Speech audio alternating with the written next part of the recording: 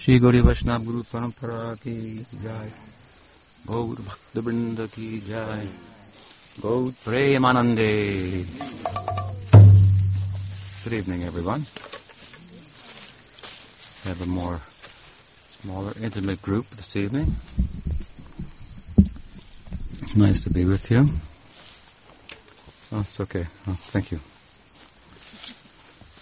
Warm evening also. So, I have the pleasure this evening of introducing you to my new friend and our architect for the project here, who I've been spending the afternoon with. And she's been very generous with her services and her creativity and so forth, my friend Anasuya Devi.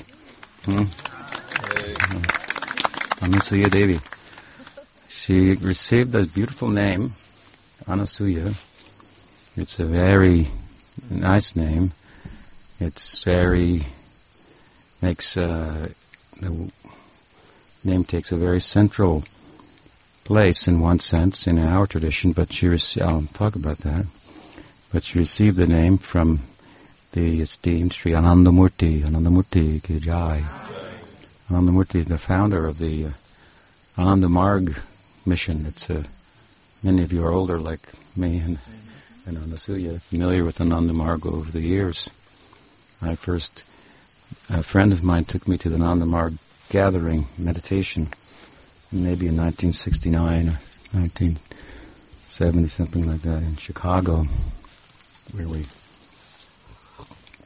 I was introduced. She was she and her boyfriend were full members of Ananda Marg for a couple of years, so they taught me a little bit about the teaching and Ananda Marg. Anandamurti is from West Bengal, like Chaitanya Mahaprabhu, founder of our tradition, and very insightful person, a particular take on the tantric teachings of yoga and so forth, and he sought to have some type of, as I recall, interface with modernity and so forth, make sense out of ancient tradition. He was a great scholar. So, he left the world in the 90s, right? 1990 something. He departed from the world, Anandamurti. Yeah. So, of course, Ananda Marg means the path of Ananda. Ananda Murti means the form of Ananda. So, we're interested in that. The form of Ananda. And Anasuya, very nice name, as I say. This means really without envy. It means without any envy. It is stated at the onset of the Bhagavad, the great sequel to the Bhagavad Gita. Dharma projita kaita putra paramu nirmat saranam satam nirmat saranam. Same idea. That this kind of life of service and bhakti, it's for those who are without any envy.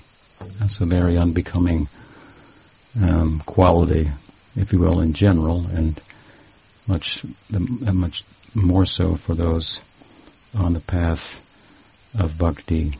But envy has sometimes been explained as the inability to appreciate the good qualities in others. There are two insects that come to mind that are often used to exemplify the point. There is the honeybee and the fly, so they have different centers of attention. The honeybee goes towards the flower, which is beautiful and sweet and fragrant, and the fly goes towards usually the excrement of others, if it can be found in the open. So, we should be like the fly. I actually mean like the bee, not like the fly. Go and take a little honey here and there, and so for a little pollen here and there, and make honey with that. but not like the fly, who, as I say, cannot tolerate the good qualities in others, and as such, has the tendency to turn the good qualities of others into faults, which is just the opposite of the power of love. So you see, these are contrasting polar opposites, really, envy and love. Love has the power to turn faults into ornaments. It is said that the mother named her blind son Padmalochan, which means lotus eyes. So the eyes of a blind son are not particularly beautiful, but in the eyes of the mother, with her affection, she named the son Lotus Eyes, which means, oh, he has such beautiful eyes. So her love was able to, by the strength of her love, she was able to turn the faults into ornaments. And on the other side, as I say, this envy, it turns good qualities into bad qualities. In our tradition, you know the story of Chaitanya Mahaprabhu, who was living in Jagannath Puri, and seaside, famous town of India, where the largest Vishnu temple in the Indian subcontinent is found. Jagannath means Jagat, the world, and Nath, Lord of the universe. So many types of worship there are accepted by him, the deity in the temple. But Chaitanya Mahaprabhu was living there as a sannyasin, as a renunciate, and the measure of his vairagya, his detachment. This word vairagya, it has a very interesting position. Overtly, vairagya means, as I say, detachment, and detachment is a corollary of gyan, or knowledge. If you have knowledge, in the real sense of the term, then you will be detached. That is to say that the appearance of things that we chase after and attach ourselves to, only to be disappointed when they disappear, as things are here today and gone tomorrow. Wise person will not attach himself or herself to things that don't endure when in pursuit of enduring life and enduring happiness, which is the pursuit of everyone. Everyone wants to live and live happily ever after. So we cannot have that in relation to if our life and if our I, our sense of identity, is tied to things that we think are ours when nothing is ours, nothing is mine, and everything is here today and gone tomorrow. And really, we're not a thing. We are, of course, consciousness, not matter. So, as I say, the corollary, if you will, of knowledge is detachment. And the Sanskrit word for detachment, one of them is vairagya. Vairagya, this detachment is said to be one of the opulences of Bhagavan. Aishvaryasya samagrasya viryasya yasya shastriya jnana vairagyayoscha. This is from Parashuram's description. Bhagavan, it means for God, means God. Bhagavan, who? Van possesses bhaga, all types of opulences, that by which others are attracted. We're attracted to fame, we're attracted to beauty, to a person who possesses knowledge, strength, and vairagya, detachment. If a person is very detached, aloof, the quiet boy will attract the attention of some of the ladies. Just to give a crude example. And if we learn someone is living in the forest, standing on one foot only, eating only the leaves of the sacred basil on the Ekadasi days, and so forth, we think we go and meet him. It will attract people. So vairagya is one of the 6 of these Parashuram has mentioned opulences. His idea was that who possesses all beauty, all knowledge, all wealth, if you will, and wealth of dharma, of righteousness, strength, knowledge, and renunciation, that person is all attractive. That is what the word Krishna means, of course. That is another word for Anandamurti. Krishna, the form of Ananda, all attractive. So in Chaitanya Mahaprabhu, we find all these opulences, but in his sannyas, in his role as a teacher and a renunciate, then this vairagya looms very large in his life. The measure of his detachment was such that he was only a 24-year-old boy when he took the renounced order and went to Puri. Then many very senior, older gentlemen who had been sannyasis for a long time, they were in their 60s, 70s, 80s, and so forth, practicing austerities and so forth. They were timid in his presence, given the measure of his detachment. It made them feel a little embarrassed. So he had the full measure, if you will, of this opulence of detachment, vairagya. But I want to say about the word that it has a peculiar meaning that really applies with regard to our tradition of Gaudiya Vaishnavism, which also draws much from the Tantric literature. And that means this: vairagya. The prefix vai indicates something like special. And rag means the opposite of the ordinary meaning of vairagya, which means detachment. Rag means attachment. So in Gaudiya tradition, this word vairagya really means a special kind of attachment. So what we mean by that is that in a sense the best defense is the good offense, it is said. So bhakti is a school of love that has a positive connotation. To love God. It implies giving. And so when one gives and becomes attached to something spiritual, like God, then automatically that person will be detached from material life. So a special kind of attachment, ordinary attachment, we are to give up.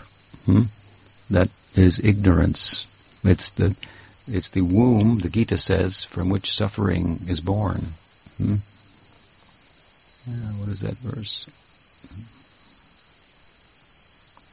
He says that dukkha yonayarevate. Dukkha yona. The yoni, the womb from which suffering is born. This is the attachment. Because, as you can understand, as I've said, well, you're attached to something, but you cannot keep it. Krishna sums up the material world in 2 words in the Gita when he says, ashashvatam, what does he say? Dukkalayam ashashvatam. He says it's really full of suffering. And if Arjuna was to reply, but I like it, it doesn't seem to always be suffering to me, then he says, well, you cannot keep it. It is ashashvatam. It's like I said, here today and gone tomorrow. So now the thing you like is that much more a source of misery because you cannot keep it. Problem. So ordinary attachment to things, appearances that are not even what they appear to be.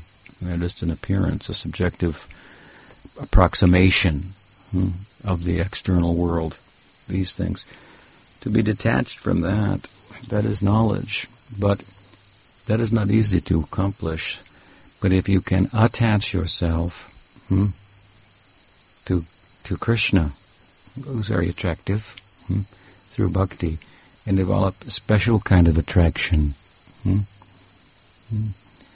This is what the Chaitanya Mahaprabhu was about, a special kind of attraction to Krishna. It looks worldly, but it's not. And this is another way of explaining the word vairagya, a special kind of attachment, and it will have a corresponding detachment from material life. So as I say, the best defense, if you want to defend yourself against the call of the wild and the call of things and the misconception that by acquiring I'll become more and fulfilled and so forth. If you want to defend against that kind of all of the sense objects call, taste me, hear me, see me, touch me, have me, but you can't.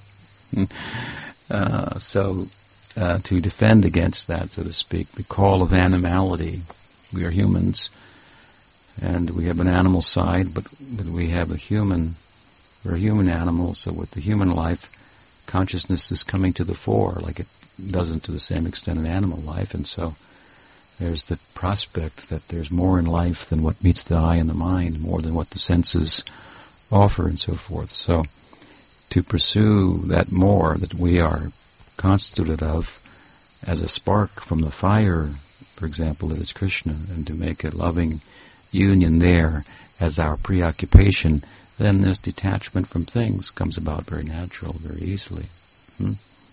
And that kind of vairagya, detachment from things, it might appear to at first to sound, to have kind of a negative context, but it's really the first step, in one sense, in loving. So we make an effort to love, and it will show up in this way. Make an effort to love wisely, that is, to love Krishna, for example, through bhakti.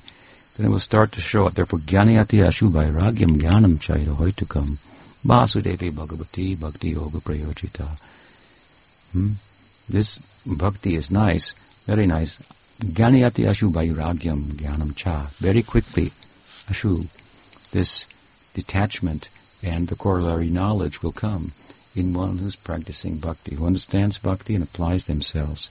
And this detachment, it's like even in psychology, in human psychology, we know we have to step back sometimes from a person, see them for what they are, that they are their own self, not just something, an object to make my life more, something like that. If we can step back and see them for, materially speaking, what they are, then we are in a situation to actually have a meaningful relationship with them. So, stepping back from the world, from what we think it might be by our perception through the senses, and looking at it from a scriptural vantage point, then we can enter into it and be in the world, but not of it. So Chaitanya Mahaprabhu's, his renunciation was like this. He was living in Puri and chanting Krishna Nam. He fainted, passed out, wept in such a way that it was like a fountain bathing the people surrounding him. These are extraordinary stories of his ecstasy.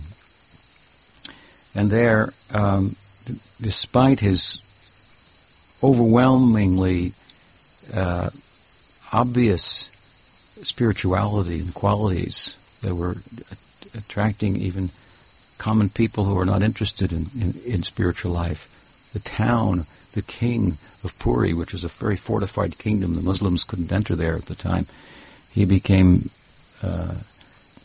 overwhelmed by the presence of this young 24-year-old lad in the town, in the whole town, practically. The whole of Jagannath Puri became the followers of Chaitanya Mahaprabhu. And his understanding of the Lord of the universe, Jagannath, became the prevailing understanding of who the deity was. But this one fellow, Ramchandra Puri was his name,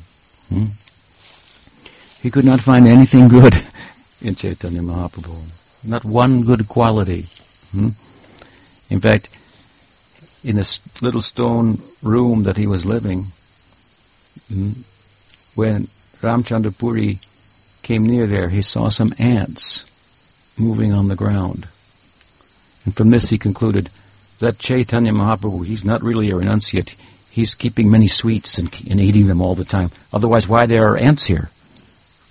I mean, there are ants everywhere, especially in India or other tropical countries. Like in Costa Rica, we got not only 10 million ants, but 10,000 species of them. You've got them, right? Yeah, you were telling me you have an ant issue. So ants are running everywhere. Just seeing ants, his mind found fault in Chaitanya Mahaprabhu. This is an example of envy. You can't find the good qualities in anyone, and turns the good qualities even into bad qualities. So this is not the good preoccupation. It's really, as I say, the antithesis of what we are about. Therefore, the great Srimad Bhagavatam, the sequel to the Gita, begins really with this stanza, Dharma Prajitakaita Rotra Paramo Nirmat Saranam Satam. Such books have these sacred texts. Traditionally they have an introduction, and part of it has certain elements in the introduction, in the sacred preface, if you will. And one of them is a explanation of what is the adhikar, what is the eligibility, who is eligible to enter into the text, read it, take advantage of it, and so forth. And they're written in such a way that only those who have the eligibility can actually understand the text. Very interesting point. So, this is the statement of the Bhagavad with regard to eligibility. You cannot be envious. Nirmat saranam satam. This is for satam. It also means, satam means honest, truthful. For people who are truthful. Truthful means that I want the truth. Truth means absolute truth.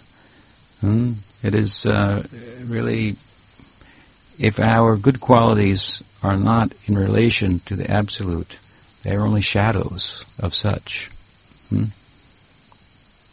It is said by Prahlad in the Bhagavad, what does he say? He says, Yasyasti bhaktir bhagavati kinchana sarvairgunais tatra samasate charoharova bhaktasya kuto mahadguna manoratena sati dhavato bhahi. He said those who are great devotees of Krishna, Yasyasti bhaktir bhagavati kinchana, who have bhakti, sarvairgunais tatra samasate sura, they have all the good qualities of the gods and goddesses. Krishna is thought to be Swayam Bhagavan, the Purna Avatar. So all the good qualities of all other manifestations of divinity are said to be in the fountainhead of divinity. Who has bhakti for Krishna, really, mature bhakti, will have all the good qualities that are partially manifested in this goddess and that god and so on and so forth. And by contrast, Yasyasti bhaktir bhagavati akinchana sarvair gunais tatra samasate sura haro abhaktasya kuto mahadguna manoratena sati dhavato bhahi. Who is abhakta, who has no bhakti, no devotion for God. That person rides manoratha, on a chariot of the mind only, in a small world of the mind of goods and bads and happies and sads that are relative only to my mind, and at odds with yours. When my mind thinks it's good, you may think it's bad. I think it's happy, you think it's sad. You think it's hot, I think it's cold. So we're at odds with one another. In the small world of the mind, then, riding on the chariot of the mind, it is said that person can have no good qualities. You'll think, well, wait, there are a lot of people in the world. They have no bhakti, but they have some good qualities. But the point that the Bhagavad is making is that they have only a shadow of good qualities. Just like the honesty amongst thieves. After robbing the bank, they get together and say, okay, now, divide it honestly. So, no, this is a shadow only. And we are all thieves in a sense, without bhakti or without acknowledging the actual proprietor and the fact that nothing belongs to us.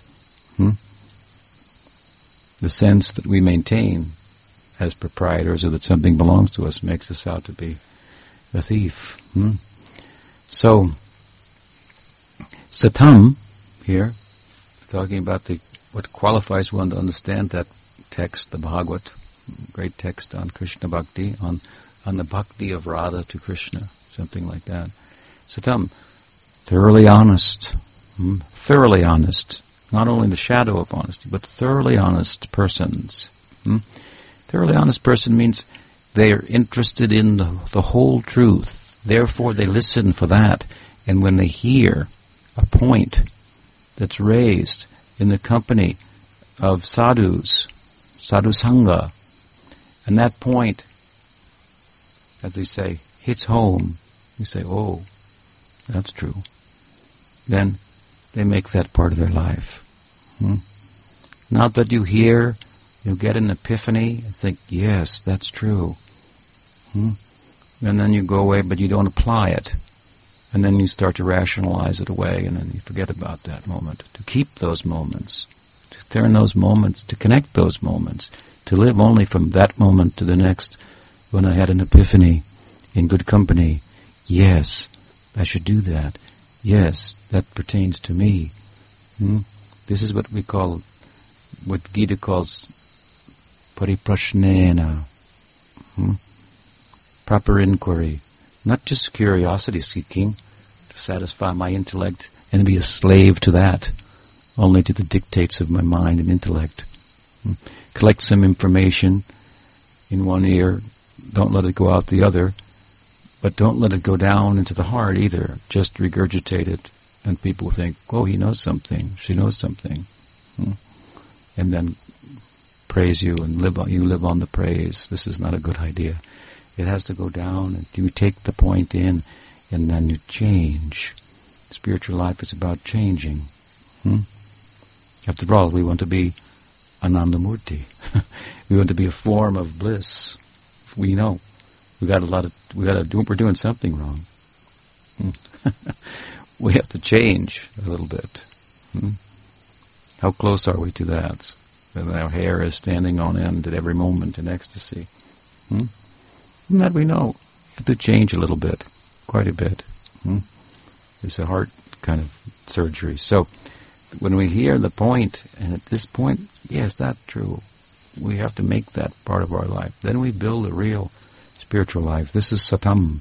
So the verse says, this Bhagavad, this kind of discourse, this is for those who are free from envy and thoroughly honest. These two go together. Free from envy. Very unbecoming. So there's a negative side and a positive. Free from envy and thoroughly honest. But envy has no place, particularly in a circle of devotees who have good qualities, who are striving for such. Even they may have bad qualities, but they're in a shower. So if you're dirty but you're in the shower, you really can't complain about the person. So the sadhakas, they're trying. So if we are in their company, and then we become envious within that company, that becomes compounded, you understand? If you're envious of an ordinary person, that is bad enough.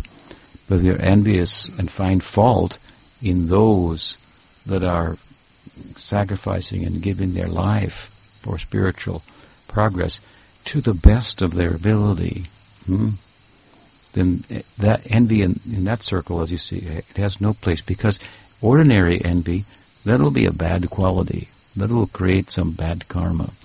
But if you allow this envy to rule in the life of devotion in relation to other devotees, then you don't get bad karma as much as you get aparad. Aparad means aradha. Aradhana means worship. Aparad means against worship. So I want to say there are sins of the flesh, if you will, and sins of the soul. So sins of the flesh mean like I have material desires, some lust, some greed, and these things are bad enough, but they're small, they're superficial. They pertain to my embodiment, my attachment to it, and so forth. Those things can be removed easily in comparison. You'll think it's been difficult for me to remove those things. In comparison to this, what I'm saying, if you make a sin of the soul, that means you go against the very spiritual path, the hand that feeds you. If you bite the hand that feeds you, then we've got to execute him, they will say. Right? If you go to the park and you feed the animals and then one decides to kill you, then they come and kill the animal. They should kill you too, probably, for creating it. But anyway, if you bite the hand that feeds you, this is more detrimental. So aparad, it means, and Radha is, of course, the personification of bhakti. That's why she's called Radha. derives from the word aradhana, worship.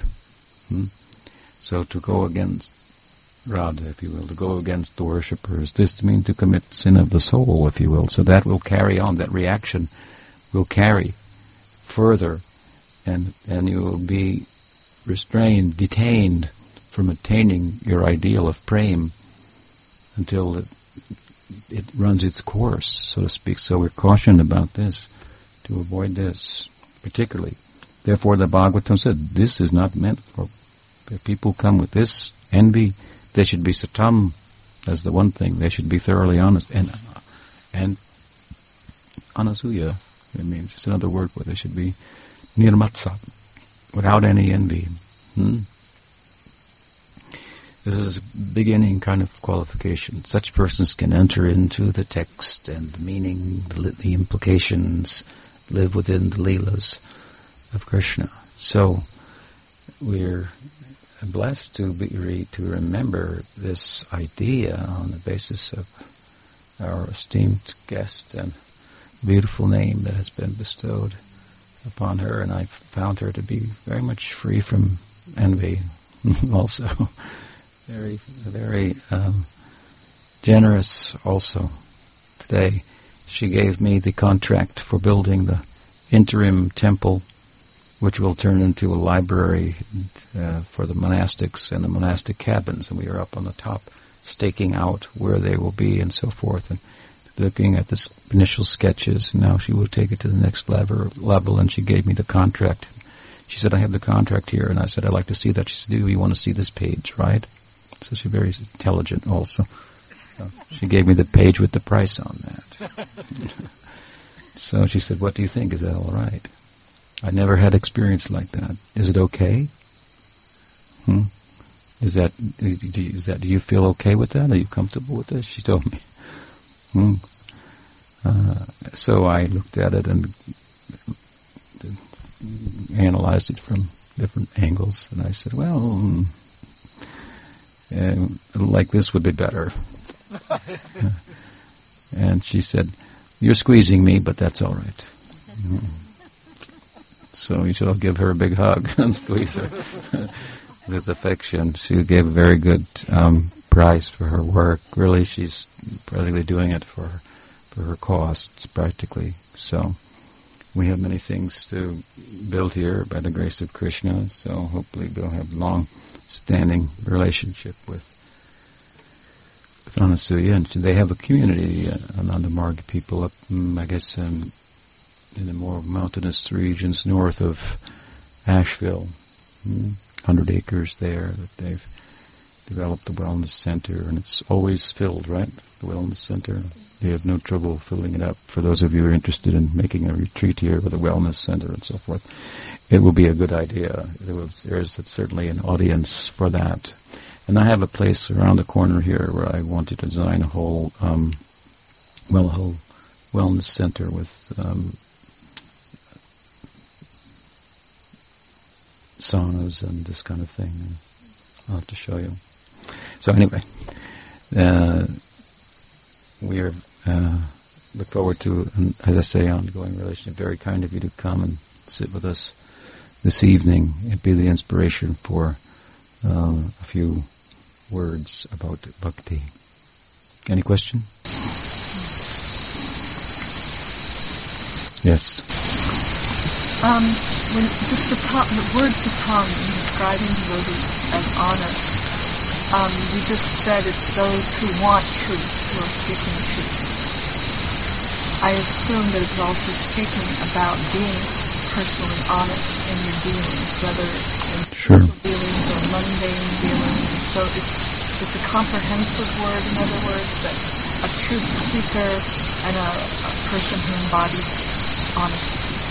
Well, not entirely necessarily. In general, yes. But absolute truth and relative truth, they sometimes run on parallel lines. But invariably, the absolute truth and the relative truth will part. So in our own lives, there may be some relative truth that I can pursue that will not get in the way of my pursuing the absolute truth, might even facilitate it to some extent. But at some point it may get in the way. And then I'll have to depart from that. And so there may be instances in which devotees depart from normal standards of truth for the sake of pursuing the absolute truth. It's possible. Let's say, for example, you are walking down the street and you see a beautiful garden. It says private, keep out. But you see the flower and your mind thinks, I would love to offer that to Krishna. So you steal it. You might steal a flower to offer it to Krishna. So you're not honest there. You broke the law. But meanwhile you offered the flower to Krishna, and the flower has benefited the person who had the house, and so on and so forth. So, of course, this is just a small example. It doesn't mean that we try to live life that's thoroughly honest, and we follow the laws and so forth, and in our dealings, and so on and so forth. But the moral law, if you will, the law of this world is really a law of restraint, to restrain us from becoming, well, like animals, if you will. It's like animal life is like wild, in a sense, and reason doesn't prevail there. Human life, we have reason, so the moral life within humanity is kind of like living in a cage. So if you were to take an animal, for example, a wild animal, put it in a cage for a while and feed it and calm it down and so forth, and then let it out, give it a little food, train it like that, and so forth. So the moral life is like that. It's like living in a cage, trying to train you to be a little civilized and wean you from the animality. But that is not a spiritual attainment in and of itself, to be a moral person. Indeed, too much attachment to the moral law may get in the way of appreciating Krishna in particular. Krishna is also a thief. He steals butter and yogurt and things like that. Very misbehaved, it would seem. So, if the moral law is the sum and substance of our sense of spirituality, then we may reject Krishna. Think, what kind of God is that? But that you have to look a little deeper and understand what underlies, what is Leela and so forth. Leela is God. If God owns everything, then He plays at stealing. Then what? What is the meaning of stealing on the part of someone who owns everything? That is only play, and there is some purpose behind that. So there is some difference, but generally, yes, devotees, they should be honest in their dealings and so on and so forth. But take Yudhisthira, for example, in the Mahabharata, and Krishna told him to tell a lie, I think, isn't it? Something like that, and he hesitated, and you know the story. So there may be a place, but that is not a license for being dishonest in all your dealings or something like that in the name of that. There are such exceptions. There may be extraordinary instances in which crossing over the moral law is the right thing to do, the relative concern for the absolute. So the stronger significance then of satam is that we're persons searching after the absolute. Yeah. Satam prasanga mama viritam. Yeah, to be in the company, they said, to be in the company, satam prasanga, in the sangha of those who are satam. And how is that characterized? In Bhagavad it said, satam prasanga mama viritam sambido. Those who are satam, that sangha, mama viritam sambido, Krishna says, they are always speaking about my virtues. That's the company. And because they're always speaking about my virtues, satam prasanga mama viritam sambido bhavanti karna rasayana kata.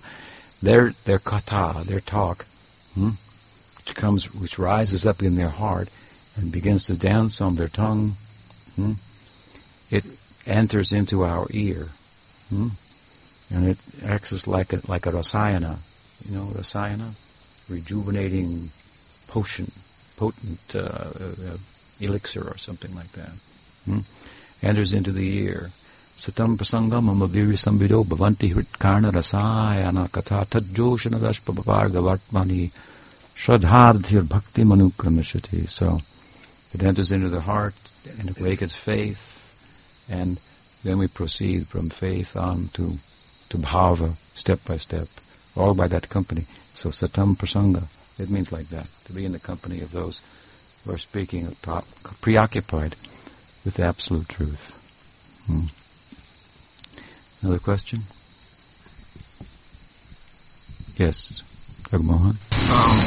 Bhagavad Gita 13:32, it speaks of the soul as being in the material body and under the influence of the material world, but the soul remains untainted. When the soul leaves the body of death and goes on to its next life to take with it karma, how does the soul remain untainted while still keeping karma connected? Yeah, you have to understand that the Atma is categorically different than the body, the physical and the psychic dimensions of our experience. So they never mix, just like oil and water don't mix. If you pour oil on water on the river, not a good thing to do, but if you do, then they'll flow. But you can, and that's what they do. They come and they kind of scrape up the oil in an environmental disaster because the two don't mix. So the Atma, consciousness, which doesn't have a biological basis, which is transnatural or supernatural, it doesn't mix with matter. But the matter has two dimensions, the gross dimension of the physical and then the psychic dimension. So the psychic dimension, the mind, the antakarna, if you will, this is a very curious substance that has qualities like gross matter and qualities that are more kind of also like consciousness. Therefore, we also refer sometimes to the mental world as the subjective world. Unfortunately, the mental subjective world is filled with thoughts of the objective world. So it becomes pretty mundane. The idea is to fill it with thoughts of the spiritual and so forth. So, when the Atma leaves the body and takes another birth, right, because it has not realized itself, the vehicle by which it goes from this gross body to another is the subtle body. So the subtle body and the mental, psychic dimension, if you will, it retained. The karma is retained there. Really, the physical world kind of comes out of the psychic world, for that matter. So that's the vehicle. So that until the subtle body is consumed, for example, by bhakti, then one remains in the material world. When the subtle body is also meets its demise, so to speak, where the ego is found. So the ego, the body may die. That's a small thing. But the death of the ego, Chaitanya Mahaprabhu, he said that he told Sanatana Goswami had been traveling in the jungle to come to meet Chaitanya at Puri, and he drank some contaminated water and open sores appeared on his body. And he knew that the last time he had seen Chaitanya Mahaprabhu that he had embraced him. And he thought, I'm going to Puri to see Chaitanya Mahaprabhu, but if he sees me, he may embrace me, but my body is so offensive, I don't want that to happen. So he thought, I'll throw myself under the rath, under the chariot of Jagannath during the festival, where Jagannath comes out of the temple and is taken in the street and so forth. and he thought that would be a spiritual kind of suicide. But the omniscience of Chaitanya Mahaprabhu caused him to address Sanatana and said that if I, he said, could attain Krishna just by suicide, I would have killed myself 1,000,000 times. That's a small thing. That's such a small thing. But to kill the ego, well, that's a big thing. That's not very easy. It's very persistent. So that ego will stay. That takes us. So that is the vehicle. But when we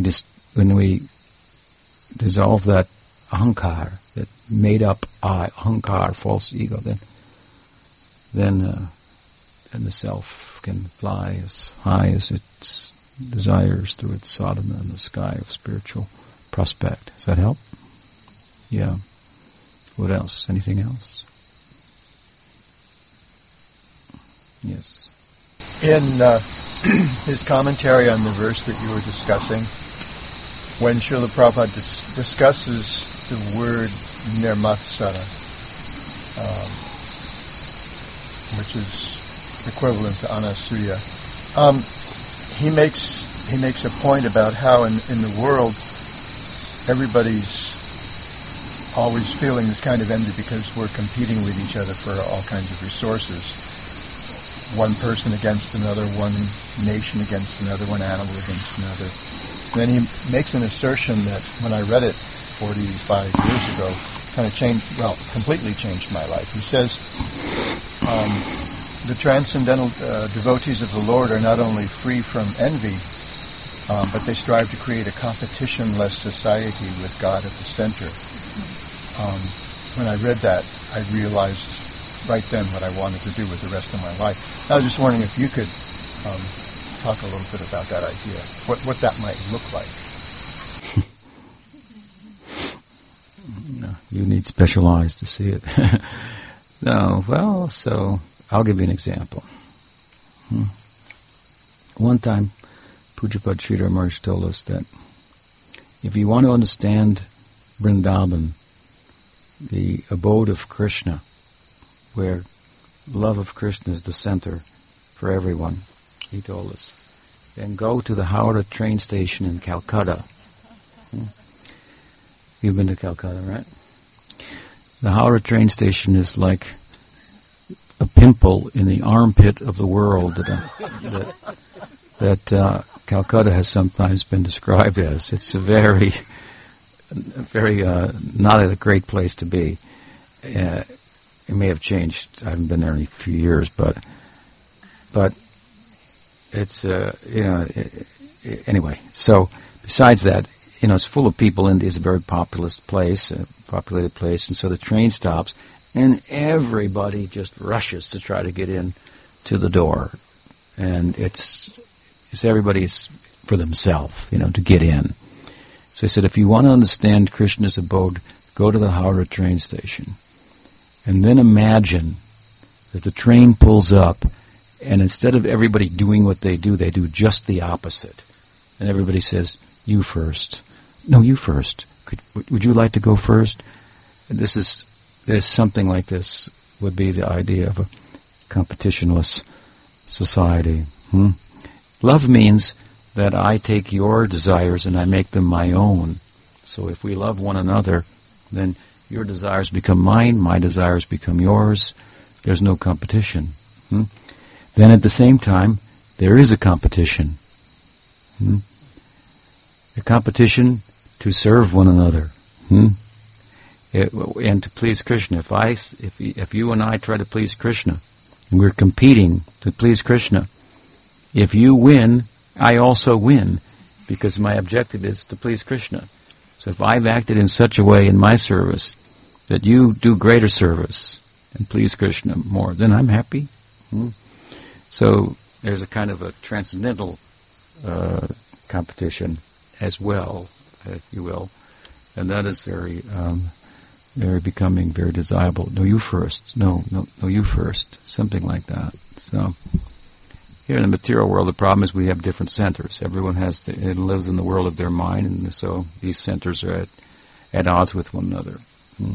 And spiritual life means one center. It doesn't matter how many people you have, if they're all focused, or how many entities, whatever, they're all focused on the same center, then you have a kind of harmonious, competitionless society, if you will.